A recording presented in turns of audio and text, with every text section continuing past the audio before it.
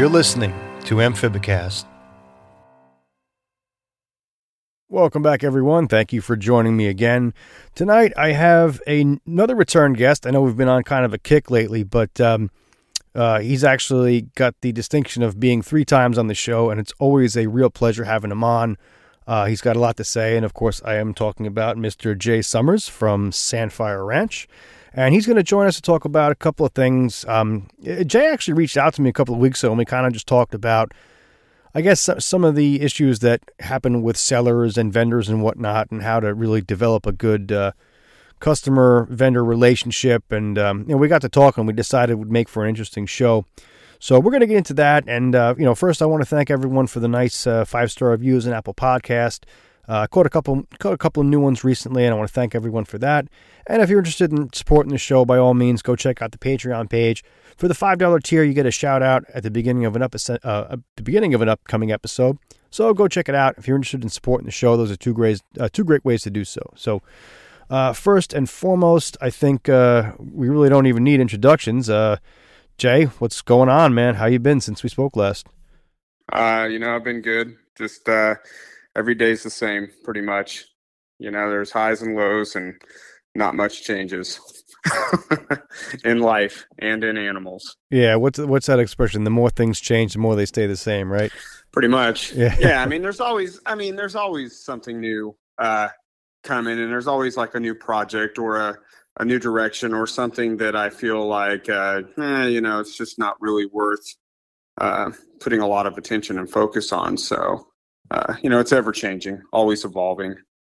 So, yeah. Are there any new projects that you've been up to since we spoke last?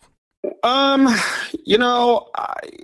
took over Sandfire and running it and all the operations, I had an idea of where I wanted to go with it.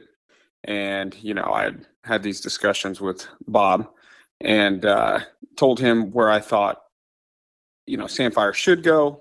And then, kind of blending my areas of interest and the things that I've done and focused on in my life, and how they might blend well with certain things that Sandfire does. And, looking at, the hobby and trends and things of that nature, I just kind of stayed on that trajectory. And so as far as new things, I'll tell you guys straight up, like if you don't already know, like there is no bearded dragon on Sandfire Dragon Ranch's property. Those are long gone and never going to be done again.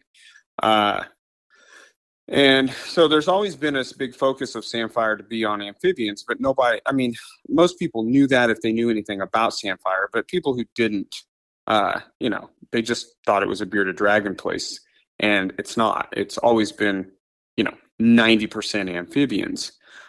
So I see my own interest in the things that keep me going, and there's just certain things I would never do, like breed bearded dragons, and so I have to do things that interest me. And so my focus with obscure amphibians, obscure lizards, and especially like caudates, newts and salamanders, and then really kind of off the wall frogs. And a couple of things I can't really tell you about because it's like secret stuff right now.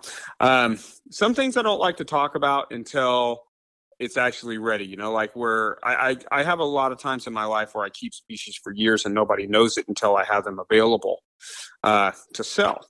And because I often feel like, well, what's the point of telling people I have it other than like an ego stroke, And so, a couple things I can't say. But I will say that I produced a new mutation of White's tree frog.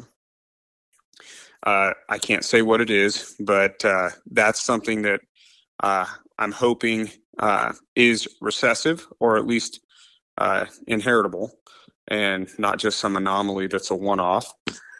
And then, just focusing on the newts, focusing on other tree frogs. I've been putting a lot of energy into the super snowflake morph of White's tree frog. isolating animals and picking and choosing what needs to go together to produce like the nicest ones ever produced. And, getting away from producing anything that's below, like if you had an 8 to 10 scale, I'm trying to produce tens. And honestly, if it's not at least a six, I'm not even going to breed them. So some of that stuff will be liquidated in some way, shape, or form. And some of it will just live its life out at like the Shady Acres portion of Sandfire Dragon Ranch and go out to pasture. And, it's one of those things where I don't really want to sell adults to people because economically speaking, it's kind of pointless to do that. No one wants to pay what an adult pair of those types of frogs is truly worth on production value. Everybody wants to buy a female so they can breed them and make $10,000, but nobody wants to pay $5,000 for the female.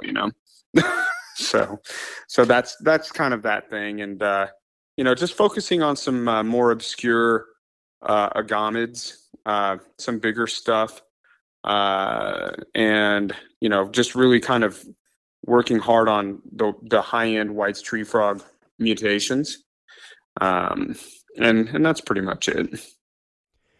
It's interesting that you mentioned about the history of Sandfire, and obviously bearded dragons haven't been in the picture for a long time. Do you ever think about rebranding the business at all to kind of redirect focus towards what you're working with? The issue is that people who already know that Sandfire, like Bob, was always an amphibian and like a frog guy. He was always a frog guy. I mean, he's been breeding White's tree frogs for at least 40 years, And, him and Philippe were like the first ones to breed. I think it was Chicoan horn frogs, Cranwellii. I think it was Cranwellii that they were the first to breed. I mean, him and Philippe were like this like age-old partnership of these two guys that did all this stuff together, and they accomplished all these, pioneering moments in the trade or the hobby. And so people who know that Sandfire has always been more of an amphibian place. The bearded dragons were just like kind of thrown on Bob as like a gift at one time, and then he just kind of went with it.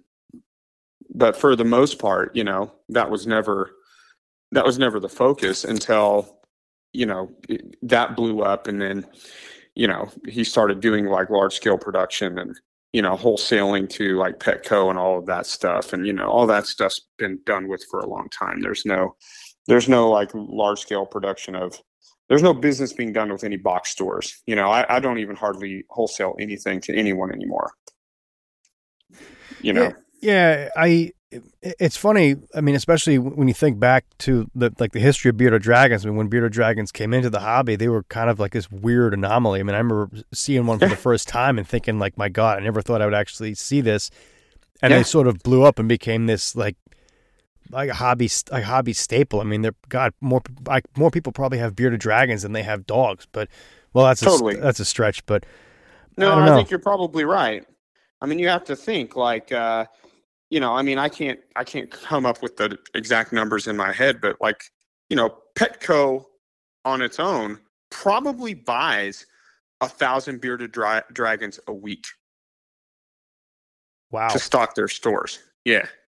And that's just Petco. That's not PetSmart.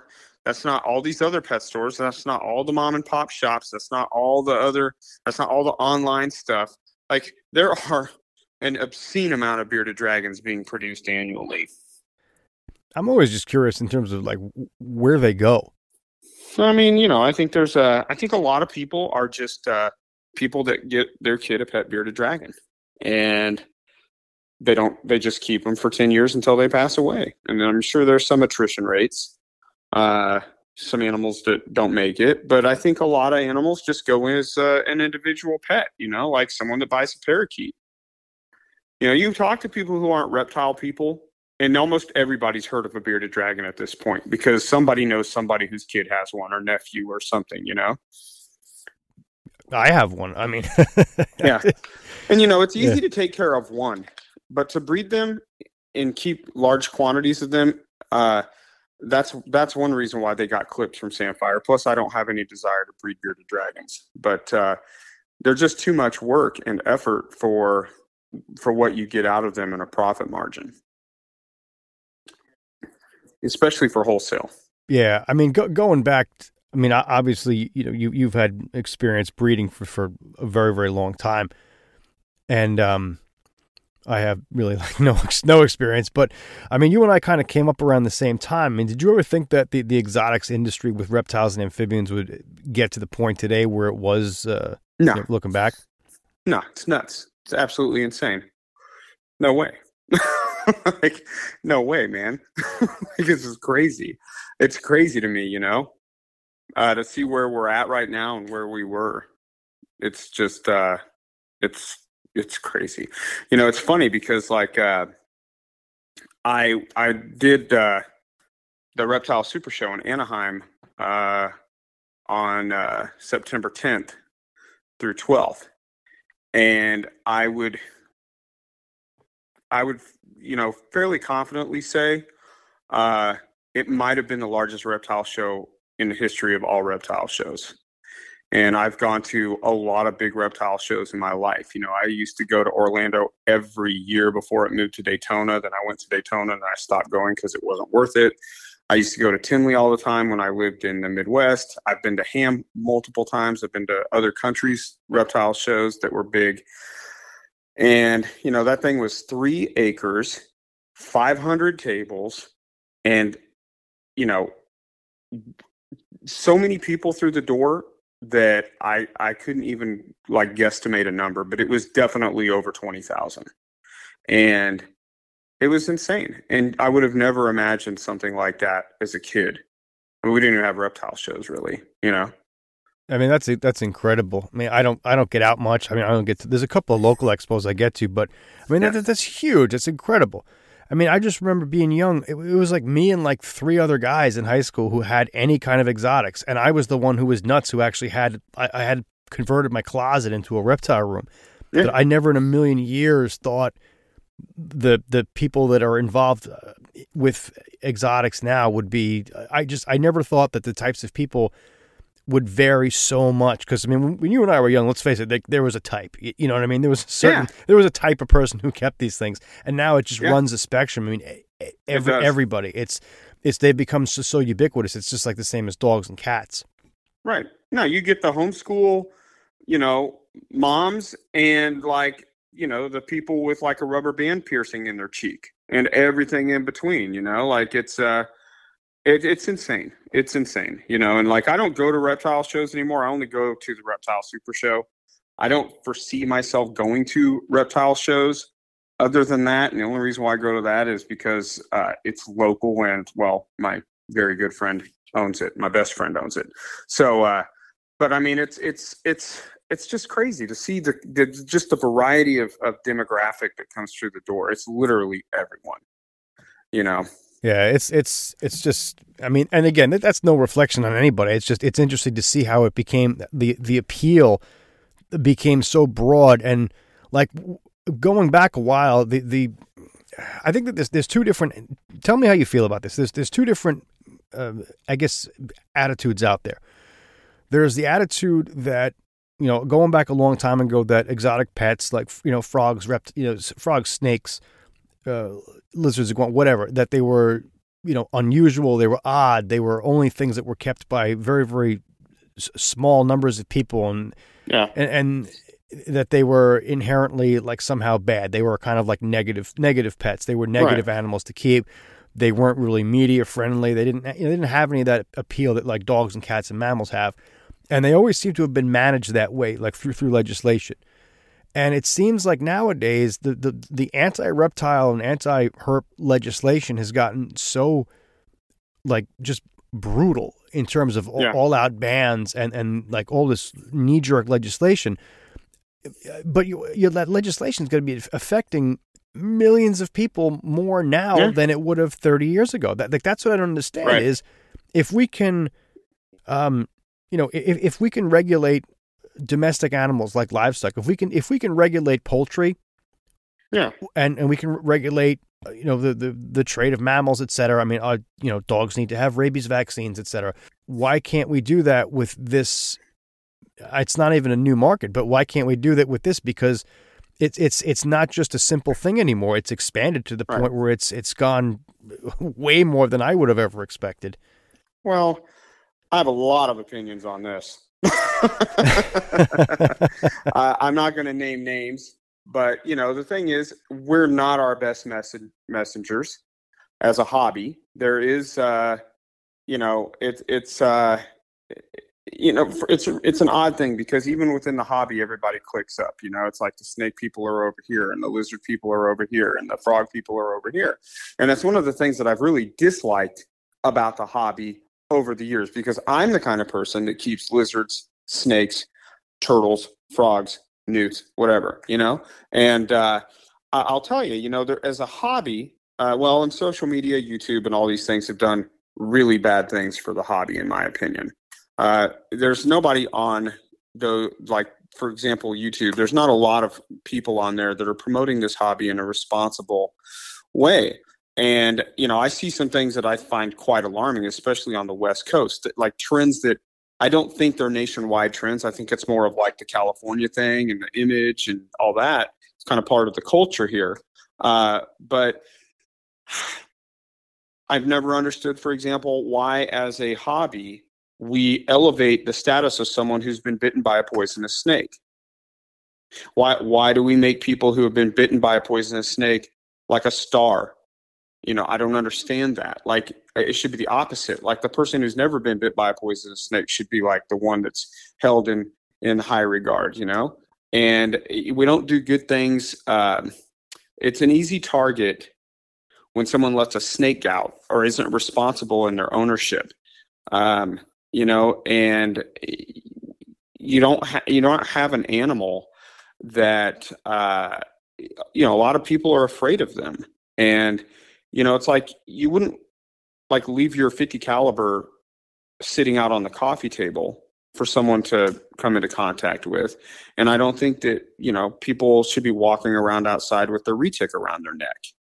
And I know that people seem to like the attention that garners, but it also doesn't do good things for the hobby. And I talk to people and I tell them, like, you're not going to convert a non-reptile loving person into a reptile loving person by shoving a 15-foot reticulated python in their face, showing them a terrarium with blue dart frogs in it, or, a small day gecko, or, things of that nature is a more effective way of converting people, or at least, getting people to not be afraid, and it's one of the things that bothers me the most is, like, I don't want people to be afraid of reptiles and amphibians for nothing to do with legislation. I just don't want people to be afraid of them. And a lot of it is a triggering fear of something that was done to them by some kid, or relative when they were a child. And I think that people aren't respectful of that. It's kind of like, I wouldn't walk, like, I don't have one right now, but I've had big scary dogs in the past. I wouldn't walk a Presa Canario down a busy street because I'm aware that a lot of people would be frightened of that, and I think that people don't weigh out the benefit and detriment of their actions sometimes. And I think that when you own things like a Cobra or a retic or a big monitor, I think you have to be super duper extra over the top responsible. And I'm not an anti anything. Like, I believe that people should be able to own an alligator if they want to, as long as that thing never escapes and bothers your neighbor. That's just my opinion. And I also think that it's a little too easy for people to buy things. It's way too easy for you to buy a Cobra. You shouldn't be able to just buy a Cobra and have it shipped to you. There's something that's a little off in that to me. Like, people should, if you have to be a registered gun owner or get a driver's license or things like that, I think that when you're dealing with an animal that's that dangerous, I think that you should have to go through some type of training and certification to be able to legally own them. And I think that you should be able to legally own them if you're responsible enough to do so. So I think that's, and that makes for great press. Cobra gets loose. Man who's illegally keeping, all these snakes. You can argue whether or not the laws are, appropriate or fair, but regardless, it makes for great sensationalism and headlines, and it's we have these politicians that latch onto this stuff and they run with it, and a lot of it dies. Luckily, a lot of the stuff that gets, it's like they do it for press, and nothing ever really comes of it. It makes a headline and then, kind of disappears, but a lot of it doesn't disappear. Yeah. I mean, when I was young, when I was in my early 20s, I did some copy editing for a local paper, which was not really anything special, but yeah, you had to pick and choose stories and whatnot that would draw the reader's attention, because you want to get the reader's attention, because that's what sells. I mean, well, it's not, no one really reads newspapers anymore, but no, that's what's clickbait now. Yeah, that's what's going to get you site traffic. And it's almost like people have asked me because I don't keep anything really like large, and I never did, because I felt like I really couldn't, not that I couldn't handle it. I just felt that I don't think that I would have been able to give the animal the right amount of space and care. And then, I mean, frankly, for me, it would have just kind of become like a pain in the ass. I never had anything I couldn't manage, because well, what do I do if this thing gets huge and something happens to me? Then what do I do? You know what I mean? And I feel like what you said earlier about fear. I mean, people have to understand something, and this is something that I had some discussions with people a while back. I was taking an online course, and part of the assignment was to post some some things on it's like a private type of forum situation, and not like like guns blazing to start arguments or anything like that. Just basically to start high level discussion. And some of the people's posts were, how do I get my aunt to like snakes? Or how do I get my cousin to hold my bearded dragon? And I started thinking about it, and I realized, you know what? You really can't force someone to like these things. And it's really not right to do so. I mean, I have people look, my kids have friends over. Obviously I have a lot of frogs. I have 2 big scary dogs. But I understand that that's not, and not everyone's comfortable with that. So I'm not going to take out a frog or a snake or whatever and shove it in someone's face and say, oh, you have to like this. No, I tell people, I say, look, if this is outside of your comfort zone, I respect that. And I understand that, because it's the same as you trying to force me to do something that I'm scared of, I'm not going skydiving. You know what I mean? Ditto. But the point is, look, I understand people like to do that. That's their right. They should have their right. It can be dangerous if it's not responsible. But again, it's the same logic. So where do you draw the line? I agree with you that I don't think you can have that irresponsible mindset and have that be the face of the hobby, because it's if that's the face of the hobby, then it's ultimately going to be detrimental to all of us who really have a serious vested interest in that. Well, there's, I see 2 trends happening simultaneously in the hobby. And, like I said, part of this is like a West Coast thing, but I see 2 almost wildly divergent trends. And one trend is that we are going hardcore in the, pet. Well, I guess it would be 3 trends. So you have the naturalistic planted display thing, the terrarium paludarium thing is blown up to the point where even Exoterra now is making a turnkey dart frog terrarium, and which is crazy, because it's going to be something you can pick up at a pet store. And instead of buying something, drilling the tank, modifying this, all that, whatever. So you have that. So that should tell you something about the trends that the company Hagen is making that product. Then you have this pet reptile craze, where people want a pet White's tree frog or a pet bearded dragon or whatever, right? And then there's this really strange thing where we're promoting crocodile monitors, water monitors, and retics and Aldabra tortoises as a pet that you should own. And I'm watching, for example, Aldabra tortoise babies just flooding the market. And I'm thinking, what in the world are all you people doing with these Aldabra tortoises? Where are you going to put it?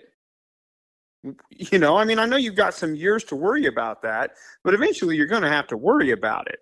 Is that going to be the next sulcata tortoise, which is going to be banned?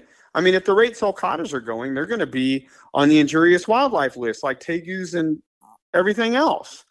And then why are we promoting reticulated python and a water monitor as like a pet that people, like the average person, should own? And a croc monitor, don't even get me started. I mean, those things can cause like insane damage if they bite you. Just a quick bite can kill you. You know, they hit an artery, you're done. And we're promoting these things as like animals that like just average people should have. And it's kind of unsettling to me.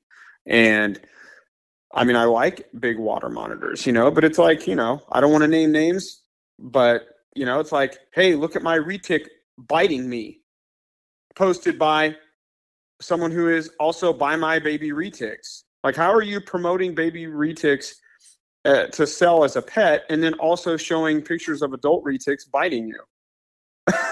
It's like kind of, you would think it'd be counterproductive. Like, there's nothing to me exciting about someone getting bitten, wrapped up by an 18-foot long snake. And the majority of these people don't have the experience. I don't see that making a lot of sense either. But it's all over the place. I mean, you know, these water monitors and retics and Aldabra tortoises are like trending huge in the hobby right now. I never in my life thought I would I see the day where something like that happens. I know I keep dating myself, but I mean, I remember and it's happening. Yeah, I just remember the biggest thing was like Savannah monitors in the 90s. It's like, wow, yeah. I got this huge, and then you had like white throat and black throat monitors. Like, oh, I got this huge monitor, and now it's like, but yeah, I mean, black throats can get pretty darn big. Yeah, I mean, here in New York, everything is. Right. I don't even want to get into it, you know, but that doesn't necessarily fix anything because, right. I mean, people are just going to do it illegally anyway. I mean, how many times has somebody found a tiger in an apartment in New York or an alligator? Yeah, more than New York City. Yeah, more than we'd like to admit. But right. I hate to take the rights away from people who are responsible. And I mean, look, I just want to put this in perspective. I mean, if you're out there and you're listening, understand that this is two guys talking about this, and that I love water monitors and I love croc monitors, but I'm not going to play with one if I own one. It's going to sit there and get fed. Yeah, I don't think I would either. So I just want to put this in context that this is we're not trying to attack anyone here in particular. Definitely it's just not. My thought process has always been, look, if you can handle it, I don't really see a reason not to be able to have it. That's just my feeling about things in general. But I mean, exactly. I like to think that I exercise my choice not to keep certain things, but I appreciate the right that I can if I wanted to. You know what I mean? I don't have certain things because I can't handle them. I know that. I know my limitations, and I know what my comfort zone is. But someone who can handle that situation, someone who can provide the proper care and be responsible about it, I'd hate to take that person's responsibility away. But again, it's like cars. You know what I mean? How many people get killed by cars every year? But cars are still legal. Of course. But, you know, hey, a 60-year veteran of this hobby got nailed by a croc monitor a few months ago, and you know, it was a really serious bite. And now even he's like, hey, I'm not going to be playing with my croc monitors anymore. And like, I'm not against it at all. Like, I would own crocodile monitors. I have the space to do so. I have nothing. I mean, it's something I've thought about. However, I don't interact with animals the way that other people do. Like, my animals, I treat my animals like it's a tropical fish tank. I really do not handle animals or pet them or hold them. It's just not something that I derive any real pleasure from. I like to observe them and watch them and things of that nature, but I really don't interact with reptiles. You know, I have a dog or, you know, other things, you know, to fulfill that need. And, you know, also with the types of animals that I've typically kept in my lifetime, most of them aren't really handleable animals anyway, you know? Yeah, I know. I'm the same way. I mean, I understand people have different. Oh, I get it. Yeah, I mean, we throughout history, human beings have had this Yeah. odd relationship with animals. I mean, it's not like, you know, gazelle go out and like cuddle with porcupines because they find them Right. cute. You know, it's everyone has their own approaches and their own ideas about stuff. But I mean, I'm kind of along the same way. I'm a look but don't touch type of person. I Yeah. like to keep stuff to a minimal, other than just like basic conditioning Exactly. and enrichment. Yeah, but I mean, I breed a lot of newts and frogs and small obscure lizards and emerald tree boas and things that you just don't really handle. But I also produce a lot of White's tree frogs that people have as family pets. And they put cowboy hats on them and take Instagram pictures of them and all that other stuff. But I mean, hey, to each his own. Yeah, I my wife and my kids, they're like, why are we putting cowboy hats on this frog? I'm like, it's not I mean, not my thing. my But kids play with the animals. They don't put cowboy hats on anything, but my kids play with certain animals, and I love the fact that they like interacting with them. Like I like that. It's just not something that I've ever been a big person. That I've always been the type of person that would walk through a rainforest and look at things and not like hold them and take a picture of it. That's just not my way. yeah, I like getting. I like to take pictures of things within reason. I'm not a big fan Yeah. of like picking stuff up too, because No. Yeah. I don't like Well, getting most bit by animals things. most animals don't really like it as much as you think they do. Yeah, I mean, I think in general that given the fact that amphibians are generally known to be not as receptive to handling as other animals, I think that from the amphibian hobby, we're all kind of on the same. Yeah. I'd say for the most part that there really isn't any benefit to handling these things, but No. I mean, maybe White's tree frogs would be the only thing I could say is like the only real pet frog that in that regard that people could hold. But even then, like, they don't really like it as much as your brain tells you that they like it. They don't. yeah, I've just like. I don't hold my white tree frogs, but sometimes when No. I'm doing maintenance, I'll take it out, or if like you one of have my to. like sometimes like one of my kids' friends they want to see it, I'll just take it out for a couple of seconds. Sure. But, I mean, they're not the most what's the word I'm looking for? They're not the most athletic frogs. So No, they call it, they're definitely dumpy tree frogs. when they jump, if they go to jump off your hand, They splat when they hit the ground. They don't really. There's nothing delicate about a White's tree frog. yeah. They're bulldozers.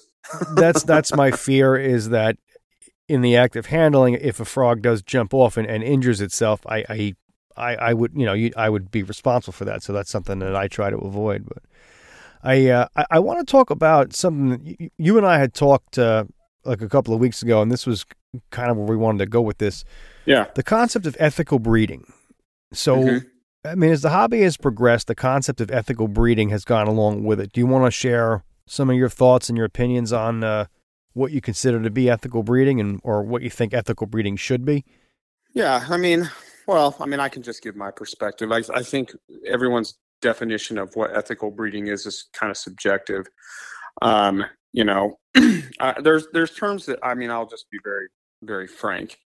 There's terms that I've always disliked. I dislike the term conservation through captive breeding.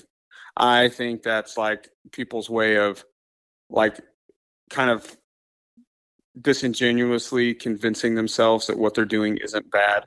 So they're like, because you're not really conserving anything by captive breeding anything.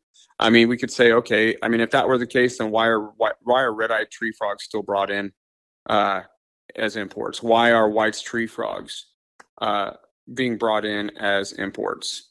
So you're not really conserving much. Even there are animals out there that are produced in very large numbers, and it is absolutely not necessary to import that species anymore.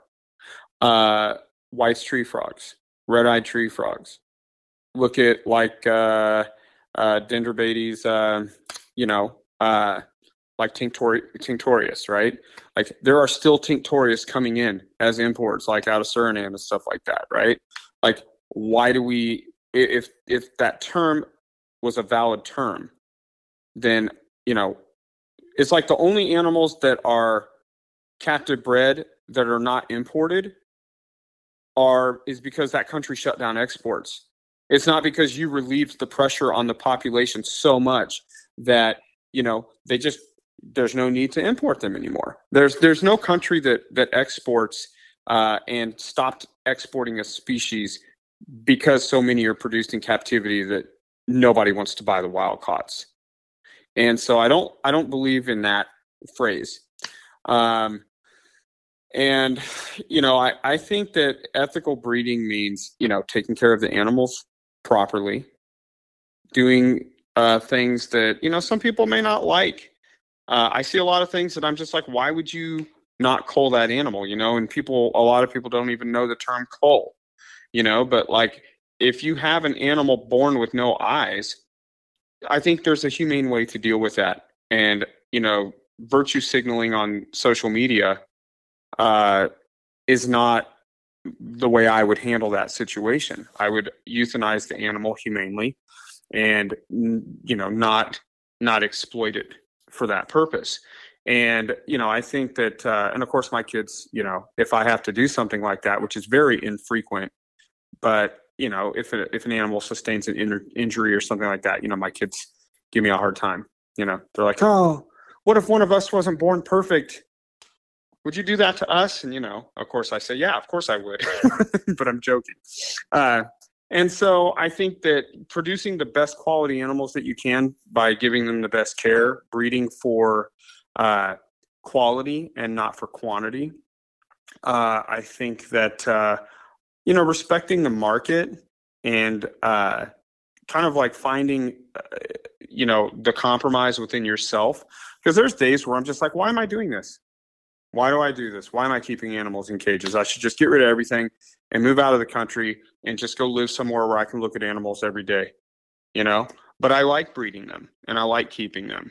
And so what I have to do is I have to compromise and do what I feel is ethical. And I guess what that means for me is being able to look at myself in the mirror and being happy with, who I am as a breeder. So, I try to give proper information to people. And, I try to breed with integrity and with intention. Like I said recently, it's kind of just happened. Like I'm never going to breed normal White's tree frogs. And like, there's no need to do that. And I don't want to breed any species and maintain its status in the pet trade as a throwaway animal. I have strong beliefs about certain things within reason, but I don't believe there should be a $5 wholesale or $10 retail animal. I mean, outside of maybe tropical fish, but when it comes to reptiles and amphibians, I just don't think there should be such a thing. And so I'm not going to breed like wholesale White's tree frogs for $6 a piece. I'm not going to do it because it's too much work for the money. Also, there shouldn't be, like I call that puppy mill breeding of frogs, and I'm not going to participate in that. And the pet trade can just, sell animals to people that they actually care enough about the money they spent, which is unfortunately the reality, that they care enough about the money they spent to properly take care of the animal that they bought. So many times in my life, I've watched people say, oh, we'll get this green anole, and if you can keep that alive, then we'll get you this more expensive animal. And then they set the kid up for failure because they buy him a critter keeper, they throw this anole in it, and it's inevitably going to die. And no big deal. We only spent $8 on it or $10 on it, and that's a mindset we need to like really steer very far away from. And like, it kills me that red-eyed tree frogs are $25 to $30 retail. This iconic animal that everybody in the world has pretty much seen a picture of, arguably one of the most beautiful animals on the planet, and you can go buy one for $30. The price, I mean, it's cheaper to go to freaking Chili's for dinner. Like, I don't know why anybody would want to go to Chili's, but it is, and there's something wrong with that. So I think that not making animals so cheap that people don't care about losing the money if it dies kind of is something that I wish that we would move towards that, and that's not a profit thing. Cause I mean, I make most of the money that I make off of not super expensive animals, so it's, there's that. And just, there's more than the ethics of breeding. There's just the ethics of interacting with each other in the hobby too, like there's a like a code that I think the hobby should adhere to. And it's just too competitive in a lot of ways. And the competition is about ego and about making sales. And then that causes problems with the animals themselves too. Because then you lose sight of the fact that these are actually animals and not just some commodity. It's a living, breathing thing. It's interesting that you bring up price point, because that's a question that I always ask people when I have them on the show, obviously people who deal with animal sales and breeding. I often wonder if a high price point maintains some of the integrity of the hobby, and by that I mean I just 1,000%. Yeah, I mean just not. I don't mean it like as a as a snobby or an arrogant way. I don't mean that at all. What I mean is, if you're going to invest in something, like the analogy you used before about having a green anole, I mean, to be honest, I think that having a $5 green anole that's pulled from the wild and stressed out, I think that animal is a lot harder to take care of and keep healthy than, say, a $150 sub-adult Azurius. I think that it's much harder, but you're right. It is, and it'd be more expensive to set it up properly than it would most reptiles and amphibians, and that's the part where people get detached.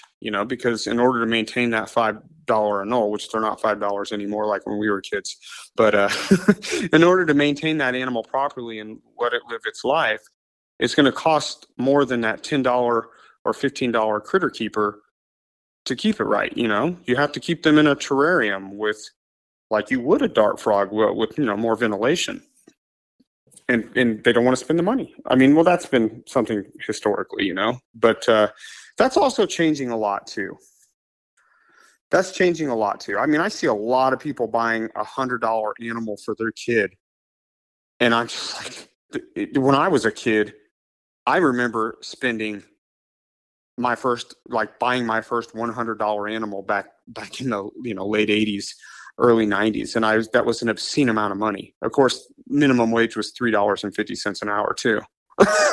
Yeah, I remember. I remember. My first job was $4.25 an hour.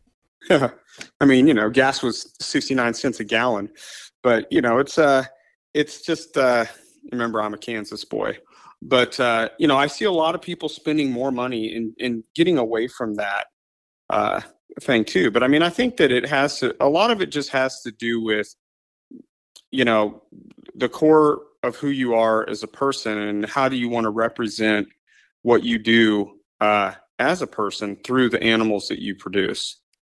And I kind of like put a lot of pressure on myself to produce high quality animals, and it's just something that I've always tried to do. Yeah, I feel like there's way too many disposable animals out there, and even with dart frogs like Aratus, for example, I know Aratus is a lot of people's beginner, and I think that they're really just a beginner species because they're so cheap. And like you said, it's like, oh well, if I fail, what am I out? Am I out $30? But no big deal. It just seems like if you're gonna invest in something, at least invest in it right. I mean, there's nothing wrong with Aratus, but I mean, especially with some of the different forms that are around now, like the all gold ones, and some of the, I mean, there's just some amazing Aratus out there. It's like they're finally getting their due, their due credit. But I will say too that, regardless of how this might sound, I would much rather the throwaway species be captive bred than be wild caught. I would much rather people have that attitude towards a captive bred animal than an animal that's taken out of the wild. At least it's not as impactful in a negative way. I have the same philosophy about the fur and skin trade. Like, I would never wear dead animal's fur. I'm just not something that would ever appeal to me. But if people are going to insist on doing that, I would much rather them wear captive bred, you know, dead animals than wild caught dead animals. It's just, I feel like it's a more realistic, viewpoint, since they're not ever going to stop wearing fur anyway. So, it's kind of like, I'd rather people buy a captive bred crested gecko than smuggle a wild caught crested gecko. There's no point. That goes on. I mean, the crested geckos are everywhere. It doesn't, but every once in a while, somebody will go do something for genetic purposes. Like I'll tell you right now, the greatest gift to any big time, long time bearded dragon breeder, the greatest gift they could ever have is to smuggle them a wild caught bearded dragon from Australia. The genetic impact of that individual animal on a breeding program would be massive. Yeah, I can only imagine with something like that. Well, while we're talking about breeding, I wanted to ask you your thoughts on this.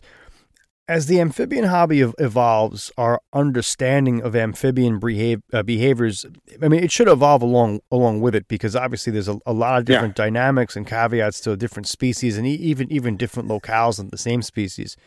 Mm-hmm. I think that a lot of people go into the hobby with the aspiration of breeding and producing, but I feel like something often gets lost along the way. I mean, can you give us a rundown of some of the most common misconceptions about amphibian breeding, either in general or specifics, and what the truth of it is?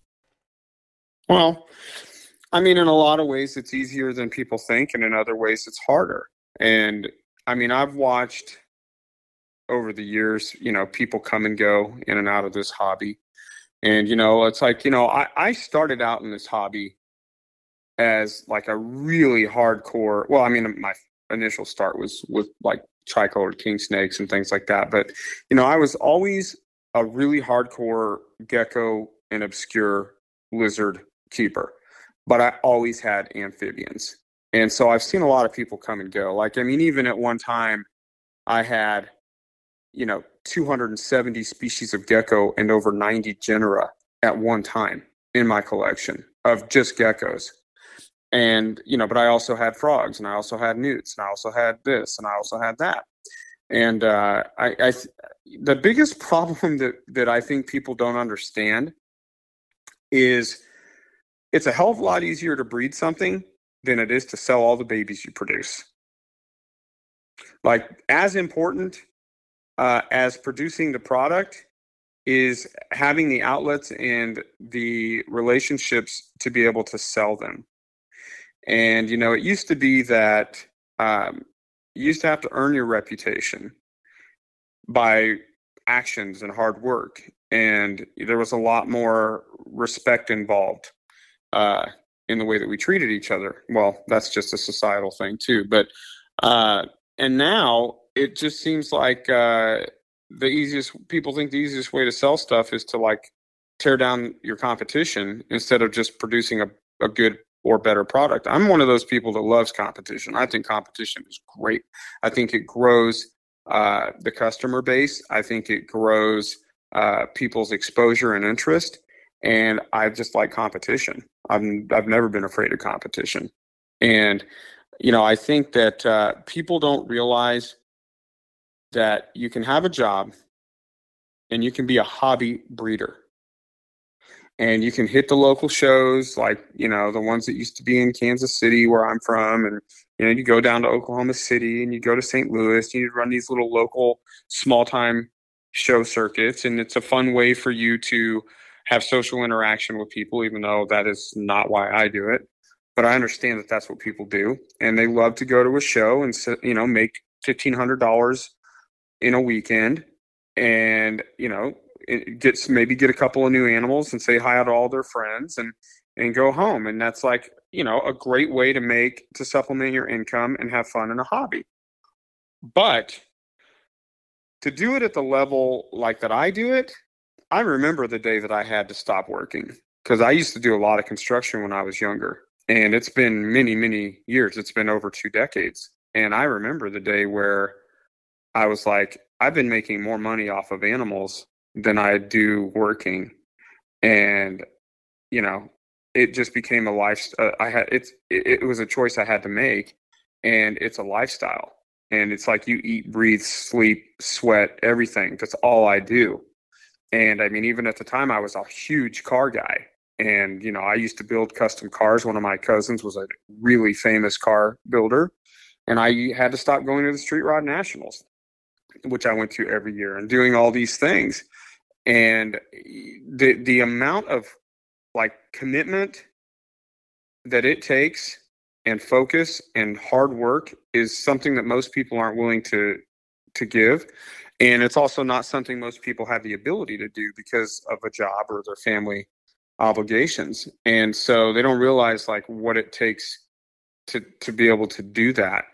And also there's a lot of negative that comes with it too, like the bigger you get, the more negative, you receive too. And so I don't know, it's just, it's a lot. I couldn't even give you a number of how many animals I produce in a year, but it's, many, many, many thousands. And it's a lot of work, and it's a lot of stress. Plus, you also deal with species that are primarily explosive breeders. I mean, for the most part, like dart frogs aren't explosive breeders. I mean, they'll produce a lot of clutches during the year, but I mean, for the species that you work with, like whites, I breed a lot of that stuff too, though. Like, I mean, I have a lot of, that's the thing about a lot of newts. Of all the newts that there are, of like actual newts, like things that are not, Ambystomatidae, like not Ambystoma, like spotted salamanders or axolotls or stuff like that. A lot of newts breed and they produce for months off of, they don't lay all their eggs in one clutch, except for like a Spanish rib newt. That's the only newt that I can think of off the top of my head that lays one big clutch in one night. And, rib newts can produce, multiple clutches a year, but most newts, like the Nereurgus or crested newts or, even firebelly newts, most newts, they produce, like 3 eggs, then no egg for a day. Then the next day they'll lay 2 eggs and they won't lay for 2 or 3 days. And then they'll lay like 10 eggs in one night. And they do that for like 2 or 3 months. And the numbers are greater than what a lot of dart frogs could produce. But, there's some dart frogs that are highly productive. But yeah, when you're dealing with like whites, yeah, all of a sudden in one day, you have 2,000 tadpoles to take care of from one female frog, and maintaining that many babies as they're coming out of the water, it's like, I mean, I like right now I have a lot of, right now I have a lot of Anatheca, the crown tree frog, and they breed like Philoderma do, they produce small numbers consistently, and you just always have babies coming out of the water. It's just not a lot of them. And sometimes that's harder than having something that comes out all at once, because then the size difference between the 3 that came out today and the 3 that come out next week, I can't keep them together. So sometimes it's harder to do that, That's a good point. I didn't even think about that. Originally I was just thinking about like white tree frogs having thousands and thousands of tadpoles and like what a hassle that is.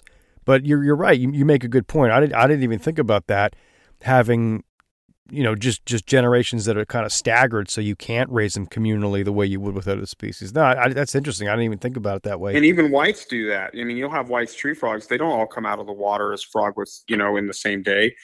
So like you'll have these frogs that I could never put in with their siblings because they'd get eaten. But I mean, you have to think like as it sits right now.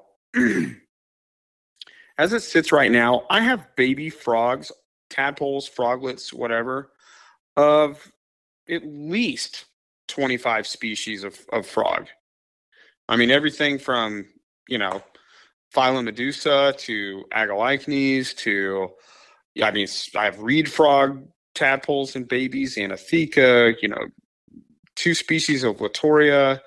I mean, I have a lot of frogs at all times, a bunch of Philoderma species, and then I have, a ton of like newts. I mean, luckily, the newt breeding season ended and I'm almost sold out of everything from last season, but everything's starting to come into breeding condition again. But also, you have to understand, like, that's just what I do. So, like, to me, like, that's just my life. So it doesn't really, I adjusted to this being my life so many years ago that it's not some big thing that I'm going to suffer burnout from. And that's what a lot of people do. They burn out because they don't realize like how much work it is. And then when it's new and it's fun, it's like, yeah, it's easy. You know, it's when you're motivated, it's easy to keep it going and exciting. But after a couple of years, you know, people just kind of fade away a lot, you know. I mean, you've seen it, I'm sure. I mean, how many times have you seen this person pops up and they've you know, got a banner and they've got a company name and a website and you know, an embroidered shirt with their company name on it, and you know, they got all the fancy acrylic displays, and then you know, 3 years later they're gone, never to be seen again. No, that's true. It really does take a lot of discipline and a lot of dedication to be, you know, and sacrifice. Yeah. I've sacrificed a lot in my life. Boy, if people only knew. Well, you had a situation today where you lost power, right, at your facility. Yeah. I mean, that's the other thing people don't realize is that, like, if you want to have an operation that's big, I mean, how do you, like, you want to tell the listeners, like, what happened, just so, I mean, you get an idea of how significant something like this actually is, and like what it must have been like to get everything up online again.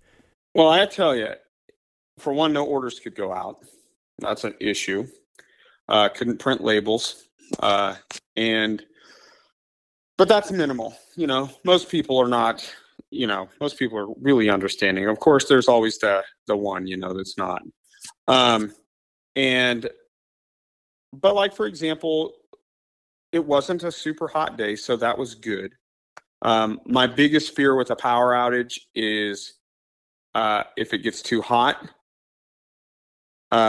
You know, if I lived in Kansas City still, it would be that things got too cold. I mean, I had an ice storm in the early 90s that took out some really rare, expensive geckos. I mean, I was out of power for almost 2 weeks, and it was brutally cold. And, you know, I don't have that problem in San Diego. But, yeah, I mean, luckily it wasn't a hot day. My biggest fear of a power outage on a day like this would have been to crash the blackworm colony. Because I have, you know, 10 pounds of blackworms right now. And if, you know, they went bad, I'd be in real big trouble. Luckily, I could get 2 more pounds, you know, next Tuesday. But, you know, it's a lot of work if you have 10 pounds of blackworms go down, and it's not a pretty thing. And, you know, with the heat, you know, the newts would be a concern, but the way they're set up, like, they could actually handle it being really hot outside and electricity being off. So that's not a big concern. But, you know, just the stop of a day of work is a big problem. And then having to reset timers and things of that nature. But yeah, it's a lot. It's, you know, and then wildfires are a huge problem in California, and that's super stressful. Like, really stressful. I can imagine that not being something that you want to have. I mean, you know, a storm is one thing. I had to evac every animal on the property 2 years ago. Really? Just because of the fires? Where did you go? There was a fire very close. Like, you could see it, you know, on the next hill over. It was really close. So I took everything to my house and put it in the garage in containers, and there were some casualties because that's just inevitable. But, you know, there's a lot more animals and species at Sandfire now than there were then. You know, at that time there was, you know, just, you know, maybe 10 to 15 species all combined. And now, you know, there's well over, you know, probably 150. Yeah, I mean, I was doing some work downstairs in my frog room, and I had just bought a larger snake cage, and I'm doing the modification. Now I'm pulling everything out. I'm like, I couldn't imagine having to do this like on a regular basis. I mean, it took me like an hour and a half just to like lift it, like turn the thing over, drill a couple of holes to get like lighting in there, and then I had to pull all the timers out. I'm like, I got to reset all this. And I started thinking, I'm like, wow, like Jay had a power outage earlier. I can only imagine the nightmare that he's going through with all of his enclosures and everything. Well, you know, and the other thing is I make a lot of my own enclosures.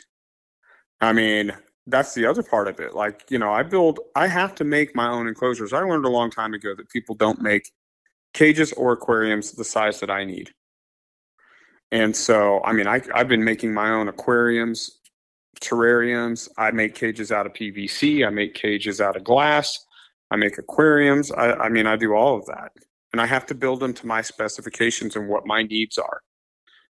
So, I'm constantly doing stuff like that. I think that's another big part of the hobby that kind of goes underrepresented, just how particular you can be about something. Like, I mean, I don't know if that's just me. I have some kind of really compulsive tendencies, but I can't stand it when I can't get something exactly right. Yeah. Like the lighting for this enclosure. I spent like probably 6 days online until I finally found the light that I was happy with.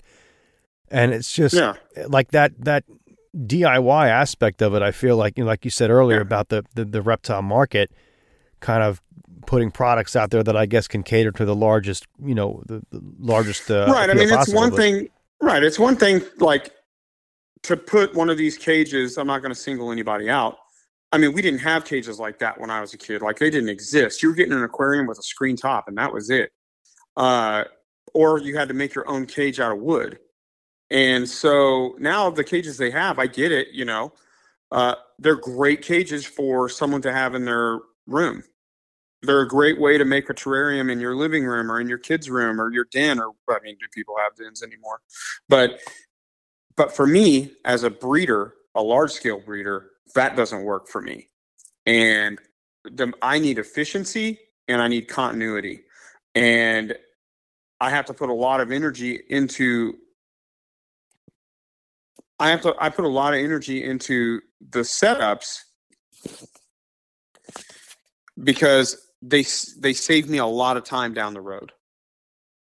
They make it so I can efficiently maintain a large collection by myself, whereas I wouldn't be able to. I mean, I was making a joke like a week ago. I don't even remember who I was talking to, but I was with them in person and I was laughing. Oh, I know where I was. I was at a small reptile show, and I was laughing about, like, these guys I used to know that were gecko keepers that are even still around, some of them. And they would be like, how do you keep all these species, by yourself? I go, well, because I don't keep everything in Critter Keepers. And I'm like, the amount of time it takes you to take that off the shelf, open the lid, water something, feed something, put the lid back on and put it back on the shelf. I could have fed 10 cages with my cage setups. And so efficiency is huge for me. It's allowed me to keep large numbers of animals, practically and efficiently. Whereas other people spend a lot of time doing things that I would never do. It would drive me nuts to do that. So I just learned at a young age to not do that. And if I want to learn how to do something, I find a way to do it. And, I remember learning how to cut glass, because I was like, I can't work with the cages that are put on the market. I have to make my own. And I was taught how to cut glass by a guy who would go around and restore stained glass art in cathedrals. And I just gave him I was barely old enough to drink, if that. And he asked me for some really obscure brand of beer that you couldn't find. He's like, if you go get me a 12-pack of this, I'll teach you how to cut glass. And I did. So, that's just the way that I've always worked personally. But, I have to make my own cages most of the time because what I need it to be isn't made. It's interesting what you just said about, even though it's not necessarily animals per se, but like with glass, that teacher-student dynamic that, we were kind of talking off air about this before, about how some people come into, and not everybody, but some people kind of come into the hobby with this chip on their shoulders, like they know everything already. And I was just curious, like, there's a lot of good information, a lot of bad information out there. What do you feel about people who are kind of like armchair experts who, come into the hobby, leave a digital footprint where they make all sorts of claims and which may not be true, and then they kind of leave the hobby or whatever. I mean, how do you? I mean, you've been in the game a long time. How do you like? What do you make of situations like that, like armchair experts and people who are like keyboard warriors?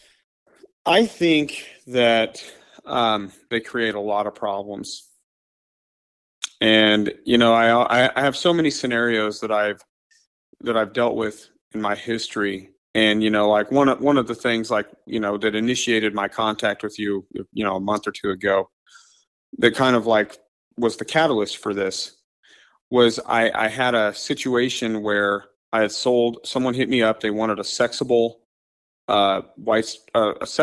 male white tree frog of a certain morph. And I don't sell sexable frogs anymore. If I'm going to keep something to where it's sexable, it's going to stay. It was kept for a purpose, and that's to be a breeder. But I said, look, I have one from last year. It was the last of a clutch, and I've been on the fence about whether or not I want to keep it as a breeder or sell it. And, I said, I'll let you have it for, I forgot what the amount of money was. It wasn't really that much. It was like $150 or something. And I said, it's a young male. And I sold it to them, and they got it, and then they immediately complained.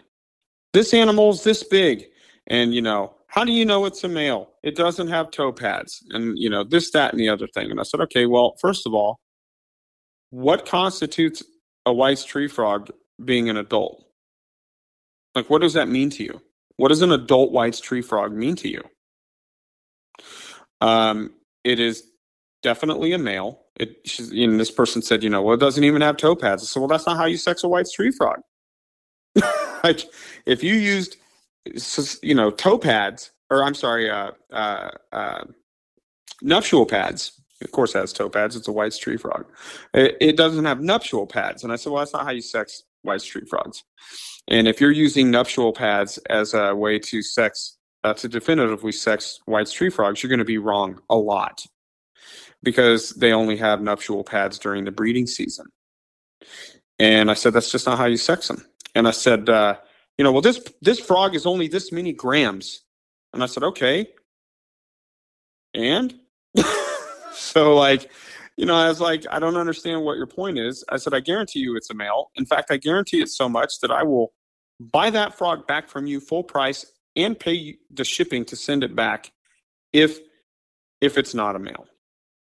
And, I said, stop reading everything stop reading what people post on the internet. And, there's so many so many rabbit holes I can go down here. So keep me on track. I'll try. But, because there's so many different ways that this, kind of how it's exposed in the hobby. And, it started out where all we had was listservs and forums, and then Facebook came, and then Instagram, and if you thought forums were bad, things got exponentially worse with like the evolution of social media. And I mean, I see things all the time where like someone who is not let's just use White's tree frogs as the protagonist here. If I see people post, they have a White's tree frog lovers page, or, all about White's tree frogs, and they've, got this and got that. And then they post up 10 things you should feed your, that are okay for your White's tree frog or not. And I frequently see people post not to feed superworms to animals. And this is one of the biggest myths of the reptile and amphibian hobby. And I've told people this for years, and I had to, post on something a couple of months ago. Somebody posted not to feed your White's tree frog. I said, this is just an absurdity. There is nothing wrong with feeding a White's tree frog or any other animal a superworm. They're not going to eat their way out of your animal from inside of that animal's stomach. That just doesn't happen. And people have these anecdotal experiences that, but I found, it was crawling out of its ear. Yeah, because it went in its orifice after your animal was dead or so weak that it was basically dying. And it came out that way. It didn't get eaten and then crawl out from the stomach acid would kill it. Biting it, the act of biting the superworm in half would kill it. It just doesn't happen. And, I have a lot of these people that if you buy an animal from me, this is a common thing. They buy an animal from me, and the first thing they do after buying this animal from me is they go ask someone on a forum or on a Facebook page how to take care of it. And I never understood that. And it must be a pride thing, or I really don't know. Why would you not already know how to take care of the animal, for one? For two, why wouldn't you just ask the person that produced the animal how to take care of it? Because the information I see online that people post about White's tree frogs, I can say a lot of things that I see are a mistake. People keep their White's tree frogs too wet. They keep them too cool, and they don't feed them the right foods. And that's just people keep White's tree frogs all wrong, and that's like the common information that's posted by people. And I always say, well, have you ever seen babies that this person produced? Where are their babies at? Have you ever seen them selling babies? No, you haven't. Then why are they an expert on White's tree frogs? Most people who are internet experts, I view them like a kid that did a book report in school or did a little research project. Like when one of my kids does a research project for their school, like my son did one on golden lion tamarins a couple of years ago. And what did he do? He got on the internet and he searched for information about golden lion tamarins. And then he did a report on golden lion tamarins. But that doesn't make you an expert. I really don't like that term because I don't consider myself an expert, but I do consider myself someone with a lot of experience. And so there's just so much of that in this hobby where people don't want to ask the person that knows like how to take care of them. They would rather ask someone else. And I don't know if it's because they don't want to feel, like stupid. I don't know any other way to say it. But there's nothing wrong with being ignorant. Like I'm ignorant of a lot of things. People tend to, I guess, feel threatened when they don't really know too much about something. And ignorance is an interesting word because ignorance automatically has a negative connotation, as if, and it shouldn't, but it does. Ignorant is just the act of not knowing something. I'm ignorant of many things. I couldn't begin to go on. But stupidity, on the other hand, stupidity is being proud of ignorance. And then there's these big fancy terms like cognitive dissonance or the Dunning-Kruger effect that people can spend some time looking up. And there's so much of that. And we're all guilty of having moments that would fall into the category of the Dunning-Kruger effect. I'm not going to get into what that is, but it's basically an overconfidence to compensate for your ignorance. And it's like you'll see it with never mind. I'm not going to say that.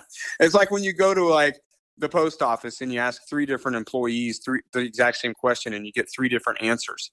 And it's like their policy, but they can't just say, I don't know, not to beat up the post office people. I'm just using that as an example, an analogy, but there's so much of that. And while there are different ways to keep animals and not, just one way, like you can keep White's tree frogs multiple different setups, but there is a general guideline that an animal needs to be kept a certain way. Like I had a guy, I was at this show and I went hard on newts. I took a ton of newts to this reptile super show. I took, 10 different species and like over 200 animals, and I sold out. And that's crazy to me. But I had one particular guy walked up to me and I kind of just had enough. And he said, he was talking about Nereus kaiseri. And he says, can I keep this with my dart frog? Oh my God. And I said, no. And he said, why not? Oh my God. And I kind of like laid into him. I said, well, because one is a CITES Appendix 1 critically endangered species from the Zagros Mountains in Iran, and the other is a frog from Central or South America. I said, do I really need to explain to you why you can't keep them together? I said, maybe what you should do is go have some moment of self-reflection and ask yourself why it is that you want to keep them together. You know, and but there's just so much of that in the hobby. Like, why do people want to keep animals together like that? Outside of like a zoo, I don't have I'm not a big proponent of cohabitating different species. So, like, I mean, I could see it with certain things like terrariums with like certain dart frogs, certain geckos or anoles. I would not have the desire to do that, but I don't have a big problem with that type of thing. But I do have a big problem with people wanting to keep like newts and fish or dart frogs and newts. It's just like, I don't even know like why I would have to explain that to someone, but and just his kind of arrogant attitude about it, you know. And everybody is like, and then it's like there seems to be another societal trend where everybody feels like they have to prove you wrong or knock you down off of your high horse or whatever, you know. And that's just an insecurity that they're projecting, you know. Instead of like just going, I mean, I grew up reading books and learning from people. I had mentors. Man, I had people as an adult now looking back, I can't even imagine giving that amount of free time to some kid like these guys did to me. You know, they were truly passing along, you know, knowledge and life lessons. And I mean, I think about them sometimes when I take someone and I really one-on-one, like hardcore, spend a lot of time with someone about a species or something like that. And then I think back of like this guy, Mike Smith, when I was a kid, that I used to go to his house and he would take time out of his life, his very busy life with his very beautiful girlfriend, and spend hours with me in the basement talking about snakes. And it's like, man, the generosity of that guy, he's basically a saint in my opinion. But yeah, I mean, there's just so much of that in the hobby. Yeah, I think that people really need to understand I mean, look, the word humility gets, again, just like ignorance, gets a very, very negative connotation. And you know, humility doesn't automatically imply weakness. You're not a weak person because you don't know something. I mean, we were all born into the world completely ignorant of everything around us. We only know what we were taught and what we experienced. And I feel like going into a situation where you really don't know anything, you have to have an air of humility about you. You can't go into it with arrogance. I mean, I don't believe in going into a situation with someone who knows more than I do about a particular, regardless of whatever it is, and telling that person that I know more than he does. Or, you know, I don't understand. I don't see that as being a practical approach to furthering your understanding of something, you know, by going in and trying to teach the teacher, so to speak. Right. I mean, but people don't understand, like, you know, I don't feel like it's not my intention to come across as arrogant or to have an ego. I'm actually really low key and low profile for the amount of animals that I keep and what I do. But I have worked hard for decades to be able to do what I do and to have the experience that I have. And I would love for people to learn from that and gain from that. And if some people I invest a lot of energy into, and some people I don't like at all. And it's all about attitude. And it's like, you know, you don't have to prove anything to anyone. And these are all just animals anyway. You know, no matter how good you are, you're just good at breeding an animal. It doesn't make you a superhero or a star. Like nobody's going to give me an Academy Award or anything. But, you know, when I was a kid, I would keep my mouth shut and my ears open Yeah, no, that was You that was know, the same way with me. or you would have had your back. People would have turned their back to you. You Yeah, know, and you would have never gotten anywhere. yeah, no, that's that's very very true. That's But definitely true. the internet's made the world a very small place, and social media has made this like weird, like it's allowed people to be on a level playing field, even though it's not. And it's like no one is better than no human is better than another human, with some exceptions. But some people are better at something than other people are, and some people, have a lot of learning to do. Like, you got to crawl before you can walk. Like, I didn't jump into the hobby. Like, yeah, okay. So I'll use this as an example. As much as I absolutely hate talking about this species, because it is like the number one species that people bug me about, and that's Nultinus, the New Zealand green gecko. Right? I've been keeping New Zealand green geckos for well over 20 years. I'm the only person that's ever imported them post CITES. Like, I have a long history with that species, with that genus, and I'm very well known for it. And I cannot tell you how many kids contact me with zero experience asking to buy this gecko, which I've only ever sold one in over 20 years. So I've sold one male to one guy, and then he got interviewed on YouTube, and everybody knows that I sold it to him. He's up in Wisconsin. But, like, what makes you think that you can just go after, like, the holy grail, most sought after animal in captivity with zero experience? And but there's just so much of that. I would have never thought as a 17-year-old kid to, like, contact, someone for, like, what would be the equivalent of, like, a marine iguana or something. I would just never do that. I'm trying to think of, like, a good analogy in the dart frog community, like never keeping a dart frog in your entire life before and going after, like, one of the most sought after, egg obligates that exists. Or, like, I've never kept any dart frogs. Why don't I, go get silver stone eye or something? It's just funny to me that people want to jump straight to that with no experience.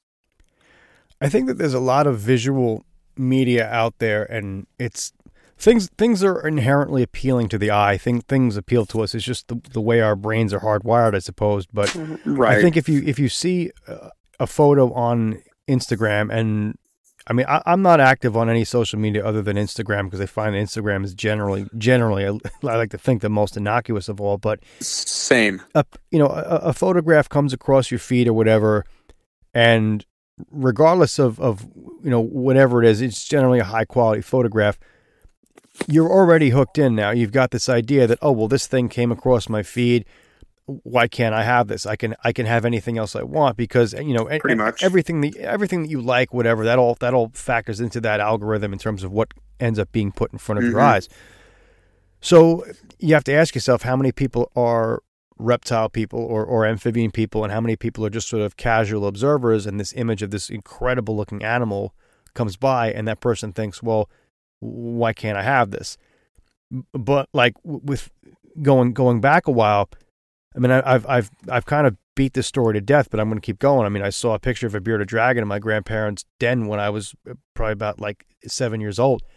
And I thought to myself, wow, this thing's incredible. I'll never in a million years see this. It could have been an animal from the moon, but I didn't in any way think that I should own it, just because I had I was ignorant of it. I had no knowledge of how to care for it, and plus at the time they weren't even really available in the U.S. But yeah, I think that factors into it a lot. Is we have a very, very innate sense of instant gratification, and I feel like whatever pleasure it is that people derive from looking at pictures of things on social media, because they obviously do, it seems like you want to have that pleasure translate into real world experience. And I think that's where a lot of people get the wrong idea, because I mean, I've seen some photographs on Instagram, some pretty crazy stuff, but you see a picture of, like, a white alligator or Yeah. like a huge. There's a picture floating around of this gigantic snail out there, and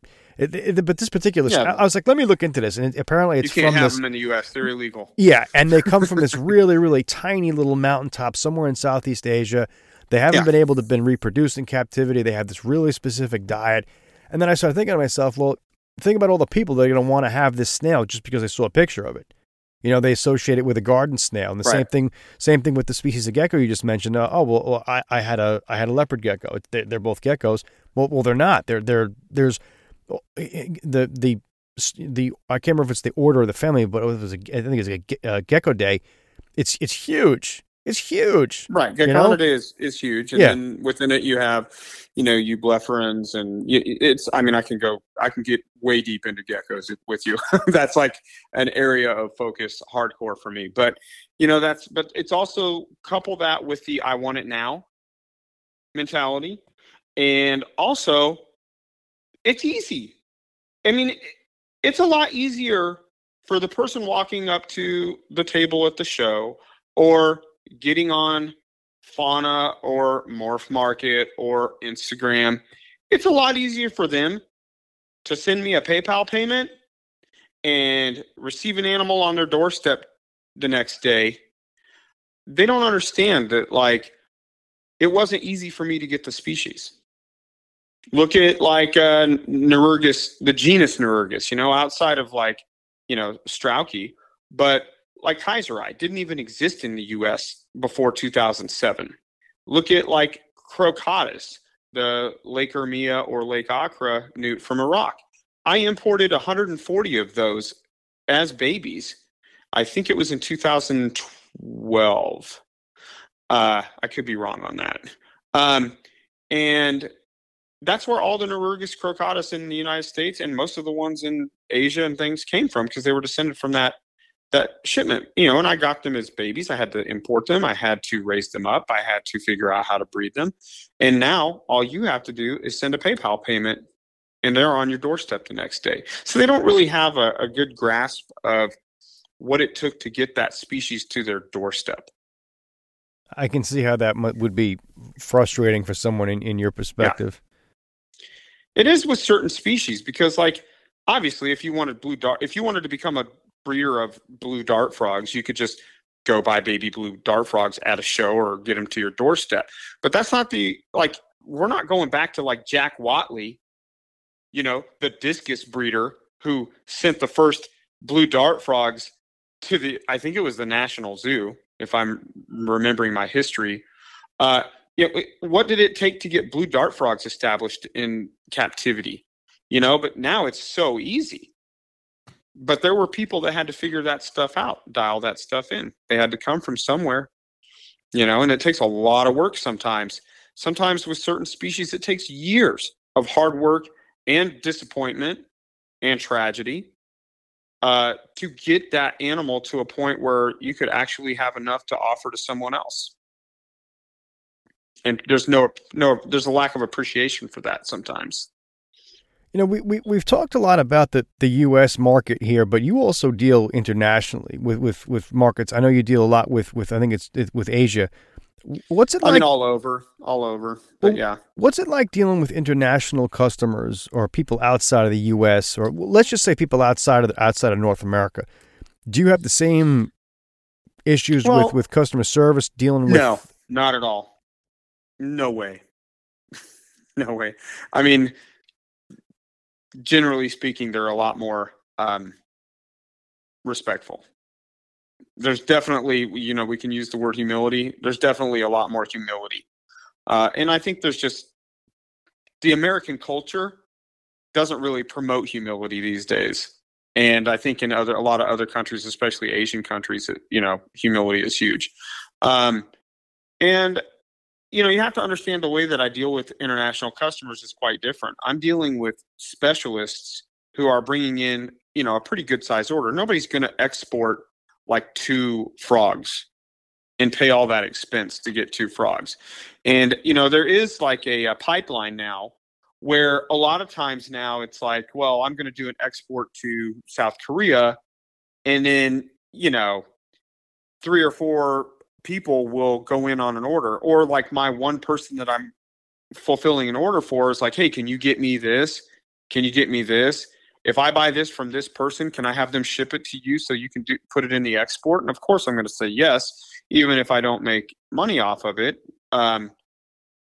Then it's just part of my, customer service. I don't really want to make money off of animals that I don't produce. That's just never really been something that's particularly, an attractive thing to me. I've just never wanted to be a broker. Not that there's anything wrong with being a good broker, but that's just not my thing.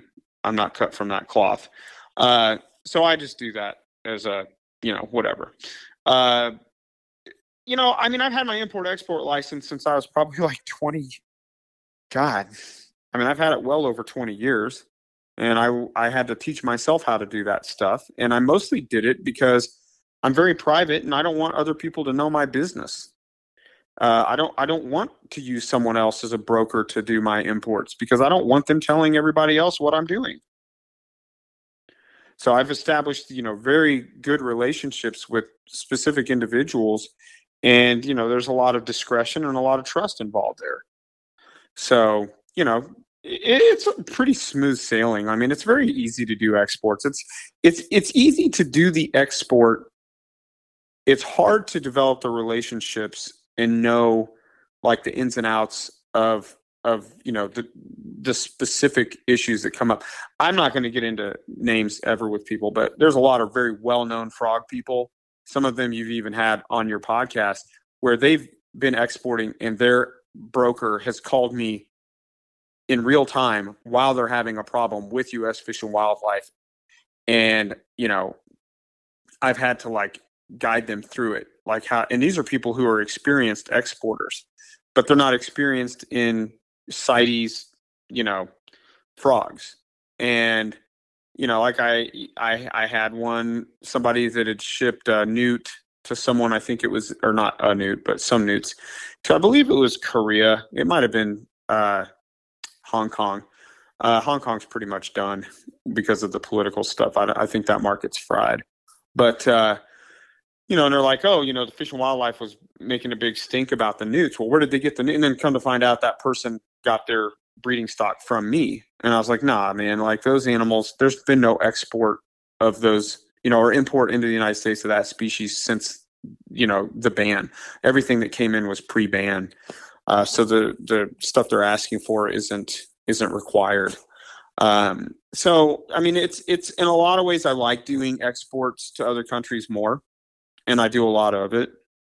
Like people say, where are all the waxy monkey frogs? They're out of the country. That's where, like I get rid of a lot of that stuff out of the U.S. so that I don't have to deal with people in the U.S. about it. And that might bother some people or hurt their feelings, but like, hey, why? First of all, I get more money for them in other countries. It blows my mind that people will spend $100 on an imported Phylomedusa bicolor, but they balk at $200 for a captive bred Savaggi that is not imported ever. So, it's just, the market trends, the economy. We're truly in a global economy. A lot more animals get purchased in this country and exported to other countries than people are aware of. No, it makes sense. It's interesting what you said about like Savaggi. You'd think that with the market for White's tree frogs being what they are, let's just face it. Like White's tree frogs they're visually appealing. They have this kind of like dopey expression on their face that people like, and they're pleasant to look at. And like Savaggi has this similar kind of experiment. They've got these expressive eyes and they've got these little thumbs. You'd think that there would be a market for that, but I guess it's just not something. It's a huge market. But here in the U.S. market. No, there is. I just won't sell them in the U.S. Oh, okay, all right. No. There's a massive market for them in the U.S. All across the world. The problem is that if I produced 20,000 waxies in 1 year, I could export all of them out of the country with no problem, like at all. And so, it's easier to do that than it is to deal with the U.S. retail market sometimes. So when I'm dealing with people buying, newts and things like that, it's pretty easy. The high end whites tree frogs, like the super snowflakes that I've been focusing on, I'm putting a lot of energy into that, producing animals that are 90% saturation of white with the gold flakes. I mean, I'm taking super snowflakes to a level that was never even dreamed of, and I would much rather put effort into that market and develop that market and create those high quality frogs uh, than have to deal with a lot of retail customers for waxies.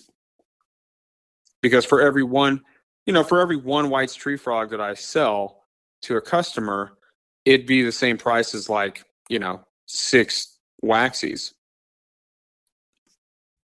Got it. Well, I want to ask you, I mean, we're kind of running into overtime, but I wanted Sure. to ask you one last question, and I guess it's going to seem like kind of a simple, straightforward topic, but you and I talked a lot about White's tree frogs in this episode and about people's ideas in terms of what constitutes good care. And you mentioned that people keep them too wet or too hot or too cold. How would you, I mean, let's just set the record straight. How would you recommend someone keep a White's tree frog? Okay. Well, first I can talk. Let's just clear a couple of things up. Like the Australian blue phase White's tree frog is something that does not exist. It doesn't exist at all. What is a blue phase Australian White's tree frog? I don't even know what that is, and I produce more White's tree frogs than anyone in the world. And there's a history of White's tree frogs at Sandfire that goes back 40 years. So that's a marketing gimmick, like full stop. And that's a way for people to sell normal White's tree frogs that are like, not because they can't sell normal White's tree frogs, so call them something else. I mean, there's no blue phase White's tree frog from Australia. What does that even? Where do you find an Australian White's tree frogs? I'm just curious because they stopped exportation in the 70s. so there's that. It's like, well, the way and then because of the care that people give, you see these blue White's tree frogs. And honestly, that blue White's tree frog is a result of bad husbandry. I can make any White's tree frog be a blue White's tree frog if I keep it cold and wet and don't give it good lighting. Now, there's some that are more bluish, but not the blues that you see. When you see a blue White's tree frog in a picture, there's maybe a little bit of photoshopping and maybe some bad husbandry. As a juvenile, it was raised with no light, something like that. So similar, like you would see, like a lot of captive bred green basilisks are blue. It's not because they're axanthic; it's because of bad husbandry. So the way that I keep White's tree frogs is their hottest part of their cage for good portion of the year is 95 to 100 degrees. And with the exception of the water bowl, their cage is pretty bone dry. They don't get sprayed. They have water available, and that's it. They don't get sprayed. That's, not very humid. I don't use hygrometers. I don't use any type of that. I don't do a lot of things. I don't test water. I don't even have a water test kit, like an aquarium water test kit. And I do massive amounts of aquatics. And I breed everything from Suriname toads to, aquatic newts and Pipiparva. And I mean, I focus a lot. I have a lot of fish. People don't know that I have a lot of killifish and a lot of other types of fish. And I still don't use a water test kit. But I've also been doing this a very long time. So the biggest thing is that people don't keep whites hot enough. They don't keep them with enough ventilation, and they keep them too humid. And so what you'll see, a lot of people will buy like a honey phase White's tree frog from us, and they're like, well, my frog isn't yellow. And then I'm like, well, yeah, you're keeping it 77 degrees and 65 to 80% humidity. It's not going to be yellow. And so, where White's tree frogs come from it's pretty hot and dry. It's the same thing that people have the same problems with the red-eyed tree frogs. People set up red-eyed tree frogs in the super humid enclosure like it's a tropical rainforest, and that's not where red-eyed tree frogs come from. And so, I mean, red-eyed tree frogs do not live where, like a lot of dart frogs live. They don't even live in the same country. So, I mean, red-eyed tree frogs are from southern Mexico through Central America. So, and where they live is not super humid all the time. Yeah, it's humid when it rains. That's why red-eyed tree frogs are so easy to breed. Is because they're an opportunistic breeder when the weather's correct. So anytime that you give them something even close to what their breeding conditions would be, they're going to breed. That's why they're so easy to breed, but they don't breed like that all year in the wild. It's just because you're giving them, the parameters for them to want to breed more frequently. And that's why they're, so easy. Bearded dragons are the same way. I can say the same thing about bearded dragons. In the wild, they don't lay 5 clutches of 30 to 40 eggs. In the wild, they lay 1 or 2 clutches of like 10 to 15 eggs. But because of the way they're kept in captivity, you get 100 babies, 100 to 125 babies a year out of a female bearded dragon. They would never do that in the wild. So, a lot of animals are like that. Veiled chameleons, a lot of stuff. So, people should keep them hotter and drier. I literally never spray White's tree frogs, ever. And they're actually in cages that are screen front, screen top. Lots of ventilation. I actually keep waxy monkey frogs the exact same temperature and humidity as I do whites.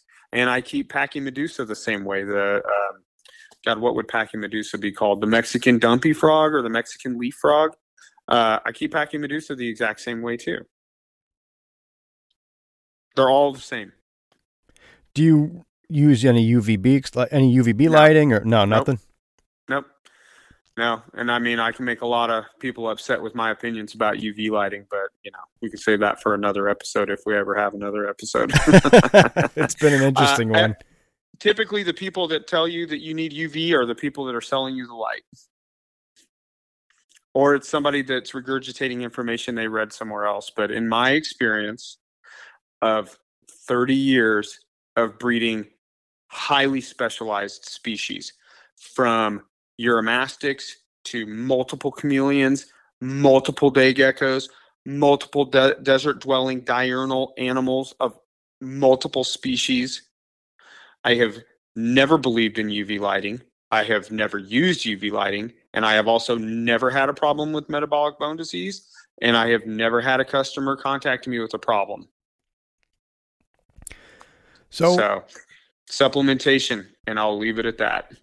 So after all this, and I'm going to admit, I've been keeping my White's tree frogs a little bit more like moderate, like high 70s. I've been keeping them drier as time. Like when I was younger in the 2000s, I kept them kind of like not wet, but like I put like a stupid water feature in there. Yeah. And then I'm like, this doesn't seem right. And I started keeping them drier and drier. That's interesting what you said about the Australian phase, because I mean, I'm not that immersed in the White's tree frog world, but I always wondered about that. I'm like. There's an Australian phase, but like, how are you getting them from Australia? Australia hasn't exported anything in a long time, but it's a marketing gimmick. I will say this, and you may edit this out. So I did sell some animals that were line bred down for multiple generations with Australian origins. And I did sell them to... So they will offer Australian White's tree frogs, and those animals are either pure or they're high percentage Australian. And there is a different look to them, but I can assure you that when you see all these online sellers selling Australian blue-phase dumpy tree frogs, they're not, and they may not be doing it intentionally. They may not be intentionally misleading people. They themselves might be being misled. But I will tell you, there's no such thing as a blue-phase Australian White's tree frog. That doesn't exist. I mean, Bob and Sandfire were basically like the ambassador of White's tree frogs.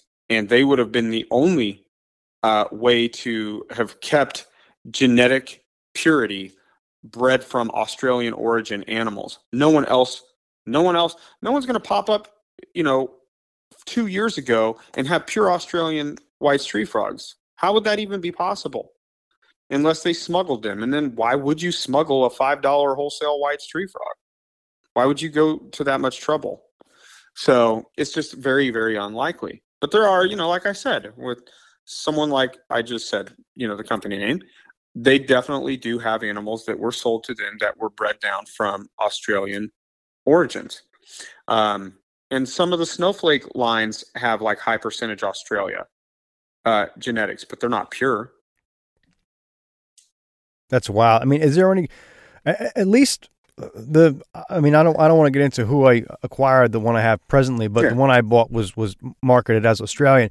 And I'd had wild caught Indonesians in the past, and I noticed that the Indonesians that I had that were wild caught for years and years and years all kind of looked similar. It's hard to describe, but they were a little bit longer. You know what I mean? They looked like a longer torso. And narrower body, bigger animals, narrower body. And if you look at like a pure Australian animal, they're much more round. Their body is round. Whereas you look at an Indo animal, and this isn't always the case, because there's Indonesian animals that are round and there's Australian animals that are elongated.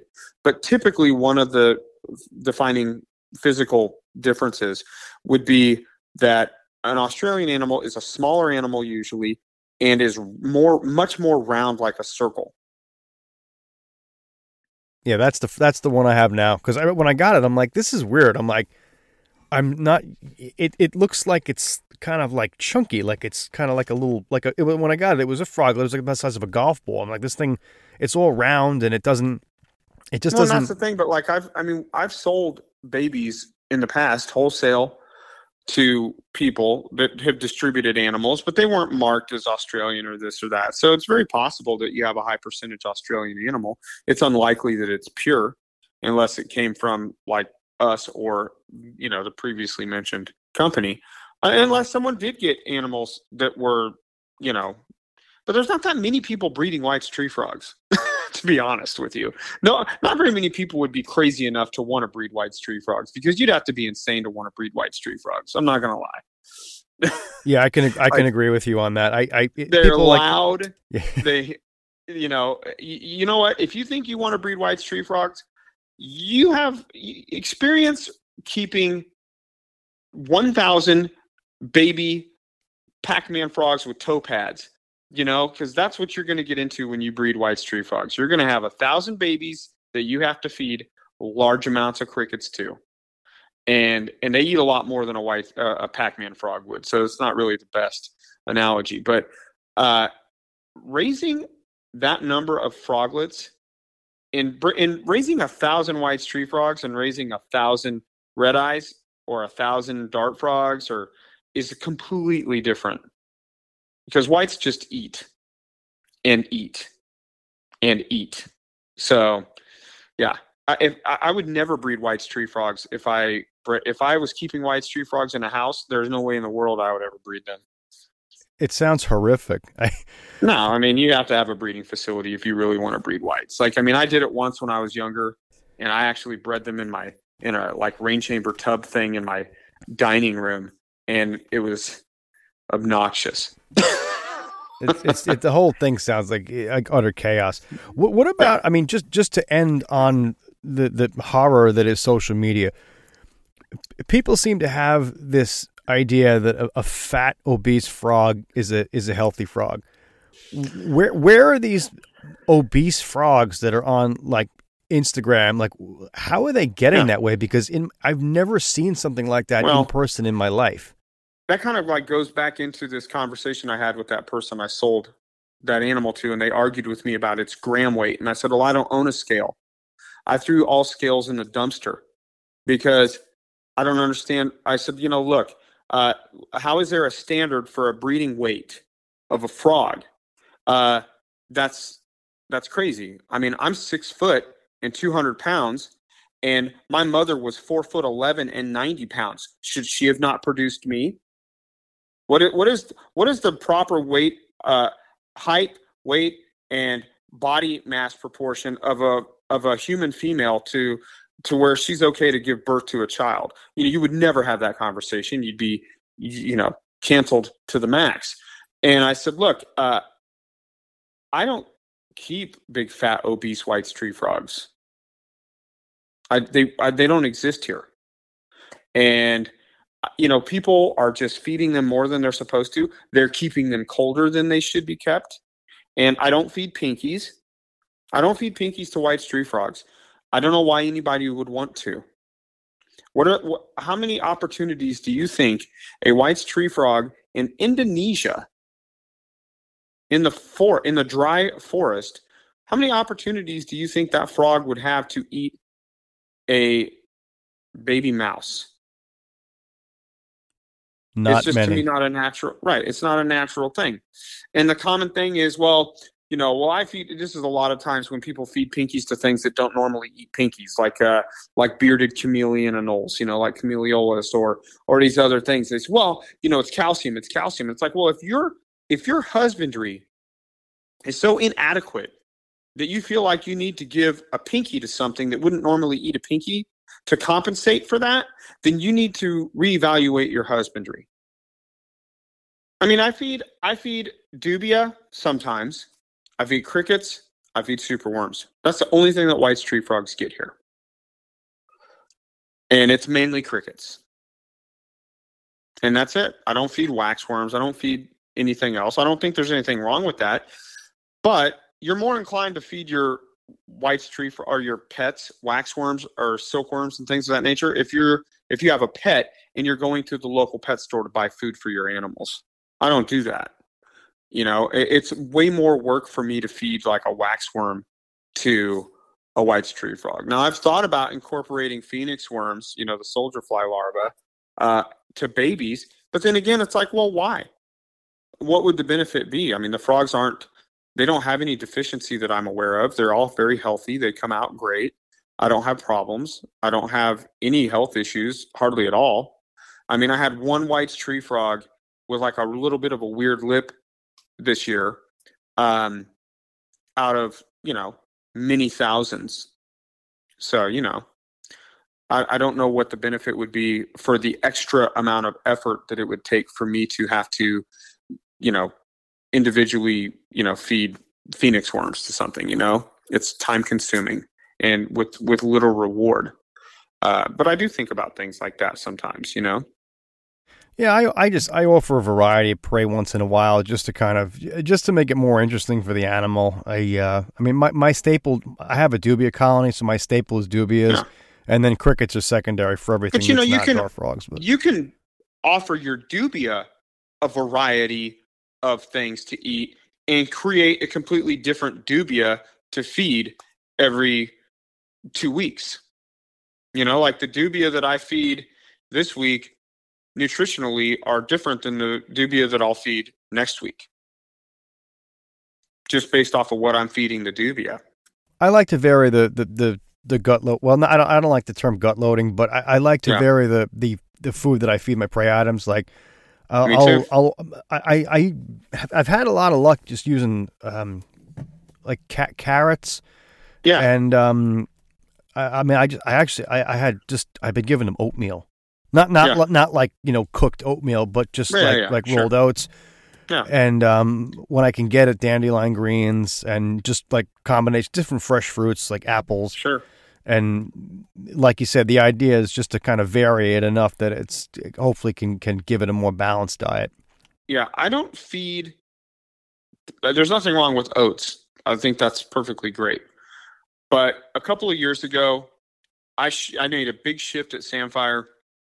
And the only food that is fed to any prey items is vegetables. I don't use any chicken foods, any grains, anything like that. The only thing that I do is for superworms, I keep them in bran just because it's easy and you have to sift them and things like that, because I breed a lot of superworms. But when it comes to like dubia and crickets, they only get vegetables. and oranges and things like that. But that's it. I don't feed any grains or chicken food to any crickets or dubia anymore.